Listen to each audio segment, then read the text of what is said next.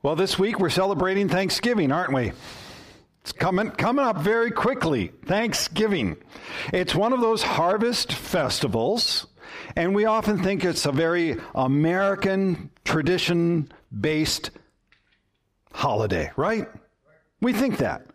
But in fact, harvest festivals have been going on for a long time, and God actually ordained a festival of the harvest.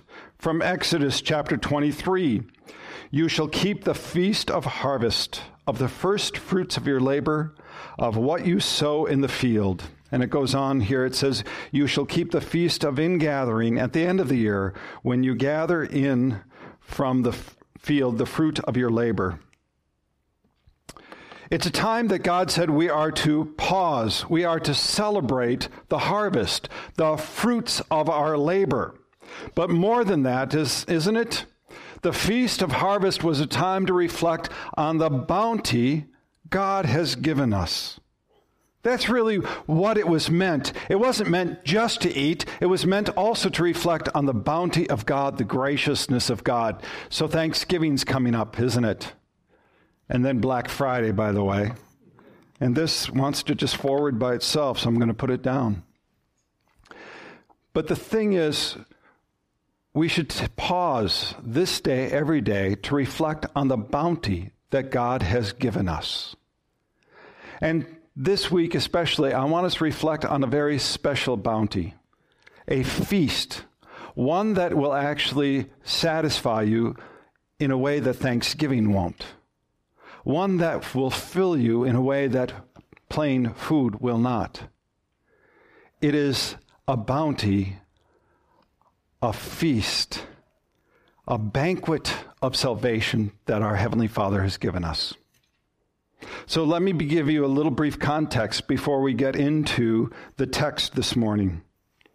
So, in our reading, just before our gospel reading today, Jesus has been invited to the home of a Pharisee. Now remember, Pharisees were the elite of the elite in the religious day. They were very powerful. And so Jesus was invited into this very prominent Pharisee's home. And a lot of people were jockeying for position to be able to sit next to Jesus. You know how they would do it for celebrities, politicians, get that photo op, get that selfie, so to speak, with the most prominent member in there. But Jesus says, no, stop.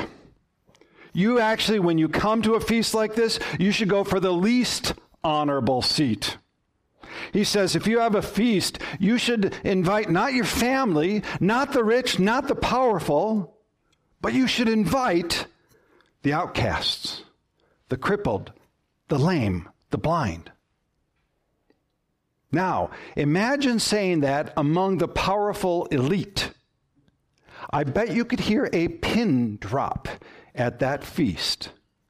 And I bet it was a pretty awkward silence. So I think one man he kind of broke under the pressure of that silence. He says, blessed is the man who will eat at the feast in the kingdom of God. I mean, it sounds pretty good, right? It sounds like a good thing to say, but Jesus is saying, not so fast.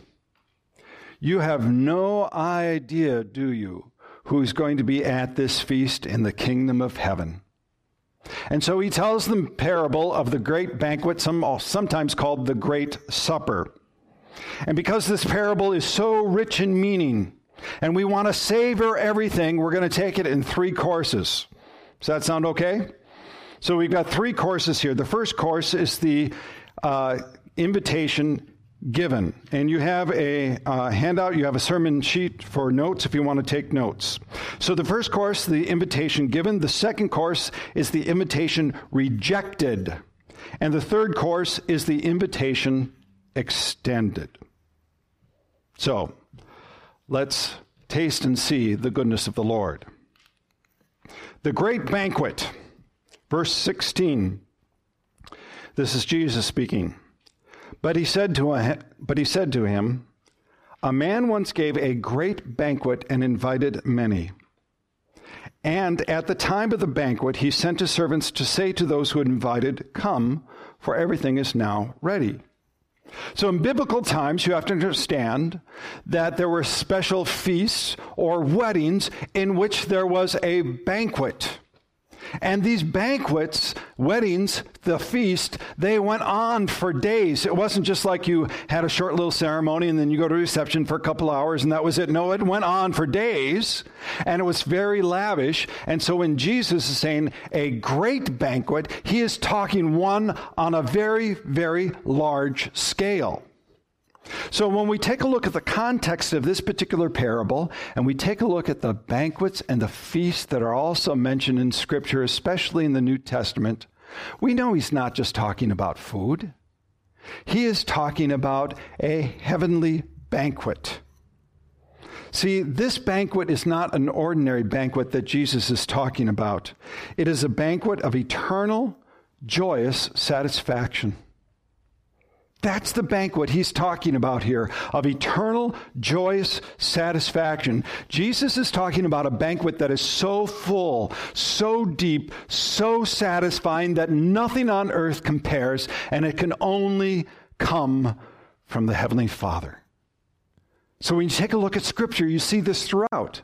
For example, in Revelation 19, verse 6, it says, "Then I heard what seemed to be the voice of a great multitude, like the roar of many waters and the sound of mighty pearls of thunder, crying out, 'Hallelujah! For the Lord our God, the Almighty reigns. Let us rejoice and exult and give him glory. For the marriage of the Lamb has come, and his bride has made herself ready.'" That's a glorious feast that he's talking about here. You hear that hallelujah, right? We sang that in the very beginning song, "Hallelujah for the cross." It is an exclamation of joy, of great, deep joy. And what is the joy? It's a wedding feast, the marriage of the Lamb of God, Jesus, the only Son, with his bride. And who is the bride? It's the church. It's us. We're invited to that wedding feast. What a celebration that is. That's this great banquet that Jesus is talking about in this parable. Now, because of the special nature of this banquet, the man, God the Father, sent a servant. Now, it's interesting that it doesn't say servants as in plural because it's a great feast, right? But he sent servant, it is singular, it is one. And in this case, he sent one servant, his servant son, Jesus. God the Father entrusted him to give the invitation. John 3:16, everyone knows that one, right? "For God so loved the world that he gave his only Son, that whoever believes in him should not perish but have everlasting life." John 3:17 says, "For God did not send his Son," right? Send his Son into the world to condemn the world, but in order that the world might be saved through him. Jesus himself said that he was sent to preach the good news. In Luke chapter 4, verse 43, "I must preach the good news of the kingdom of God to the other towns as well, for I was sent for this purpose." God the Father sent his servant son, Jesus, who invites you. Now, this invitation, though, is a very special invitation. It is not a generic invitation. You've got those in the mail, right? It says, "Dear resident," sometimes even "Dear occupant." It's just a form letter filled in. But the root of this word, invite, actually has its meaning in name. You are called by name. God himself has engraved your name on that invitation. It is not generic. It is very special for you. Now, the servant who calls you by name gives a very straightforward invitation. He says, "Come, for now everything is now ready." Come. I mean, come, right? Everything's been laid out. Everything is now ready. Listen, that has always always been the invitation, come. That's why I like the song, Just As I Am. Come, right? I come. Psalm 66 says, come and see what God has done, for he is awesome in his deeds toward the children of man. Revelation 22:17 says, the Spirit of the bride says, come. And let the one who hears say, come. And let the one who is thirsty come. Let the one who desires to take the water of life without price come. For everything is now ready. But when it says everything is now ready, what does that mean? What does that mean? Well, you have to understand that God has prepared this banquet before all time.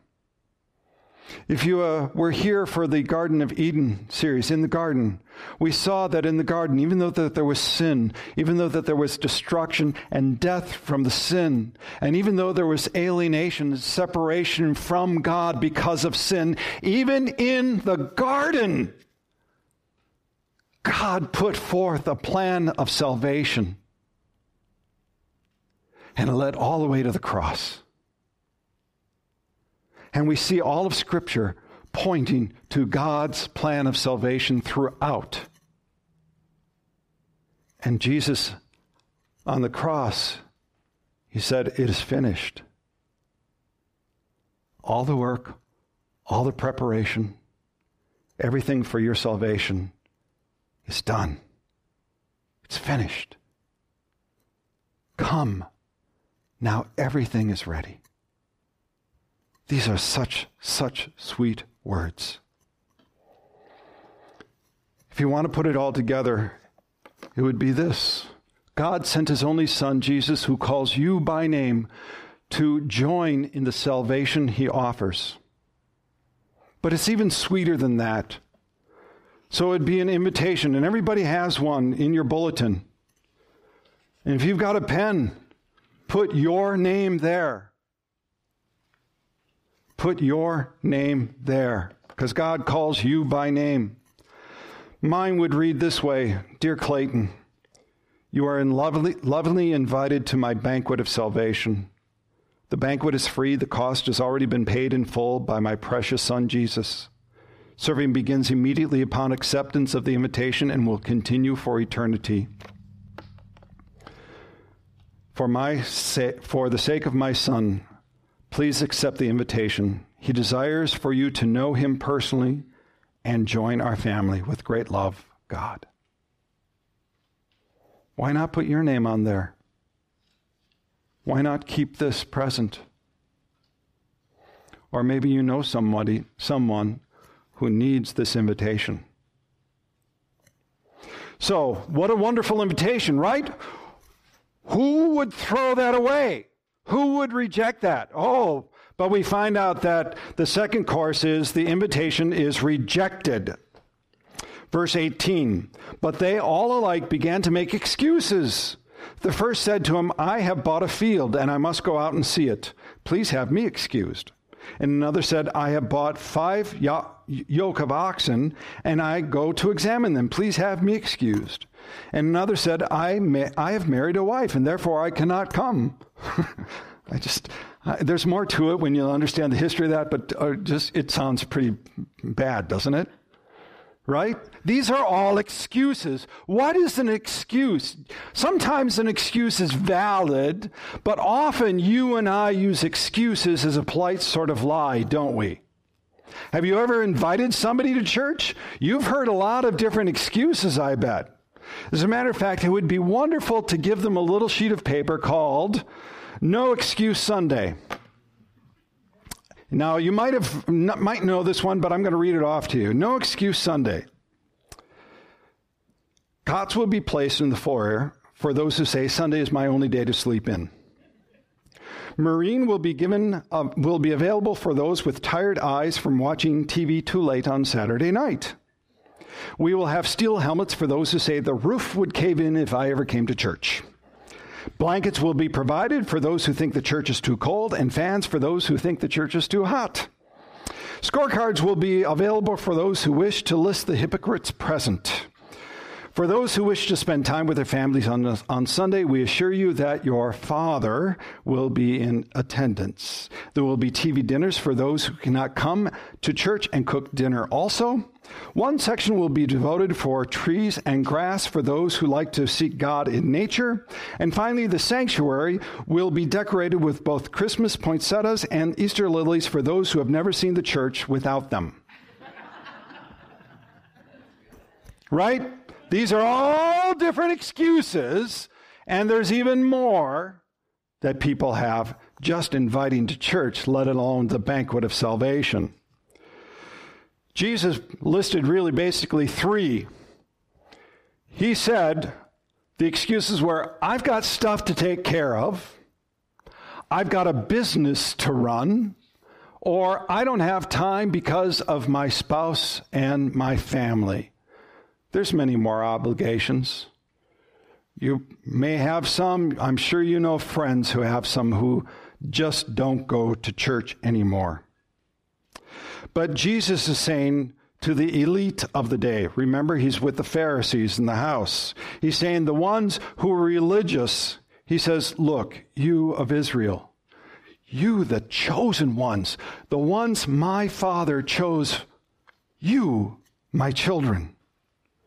You've received this banquet, this invitation to the banquet. I sent it well ahead with my prophets. I sent it with my miracles, and I have now proclaimed it. But you have rejected this invitation. The hardness, the numbness of your heart has made you indifferent to the message of salvation.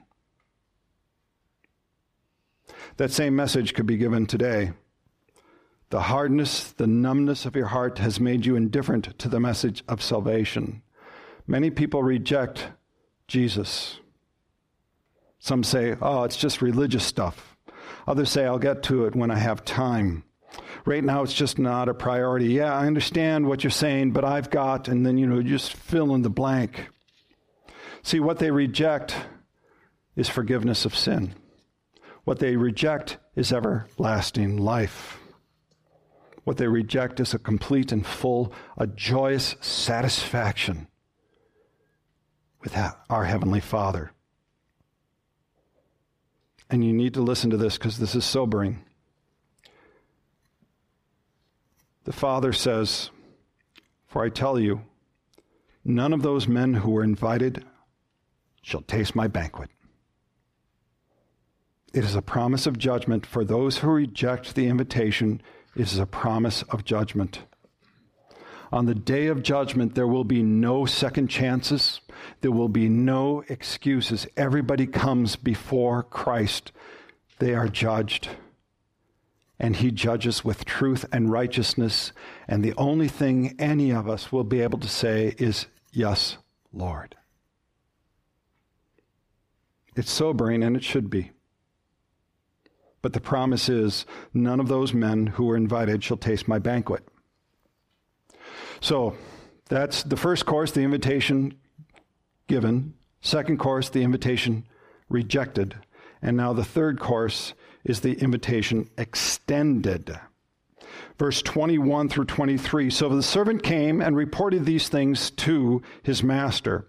Then the master of the house became angry and said to the servant, go out quickly into the streets and the lanes of the city and bring in the poor and the crippled and blind and lame. And the servant said, sir, what you have commanded has been done, and there's still room. And the master said to the servant, go out to the highways and the hedges and compel the people to come in, that my house may be filled. The master of the house, God the Father, has an urgency for this invitation for people to come, not because God is in a rush, not because God is running out of time, but because you and I, our friends, our family, the people in this city are running out of time.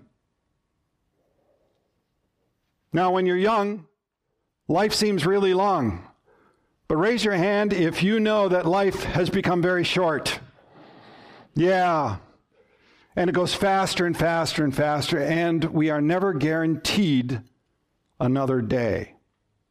We're never guaranteed another day.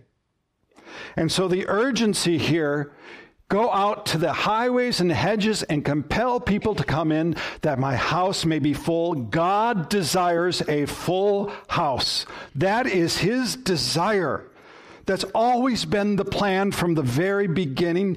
His banquet of salvation is open to all who repent and accept Christ Jesus.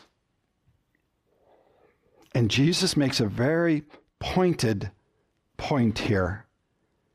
He says, those people who you think are outcasts, who are not worthy of this invitation, those are the ones that are in: the blind, the lame, the crippled, and also those who become spiritually poor,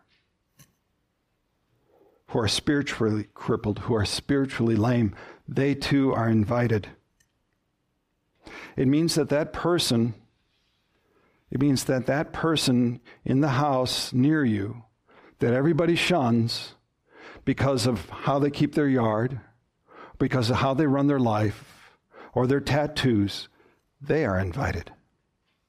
It means the person who goes to the bar too much and falls down stumbling drunk, they're invited.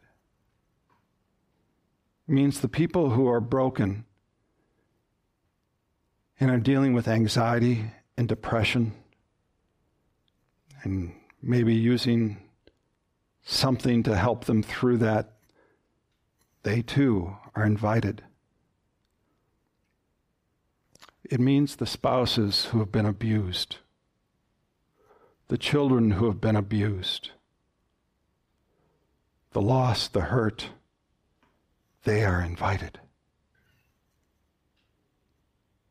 See, God's grace does this. It calls everybody in their affliction.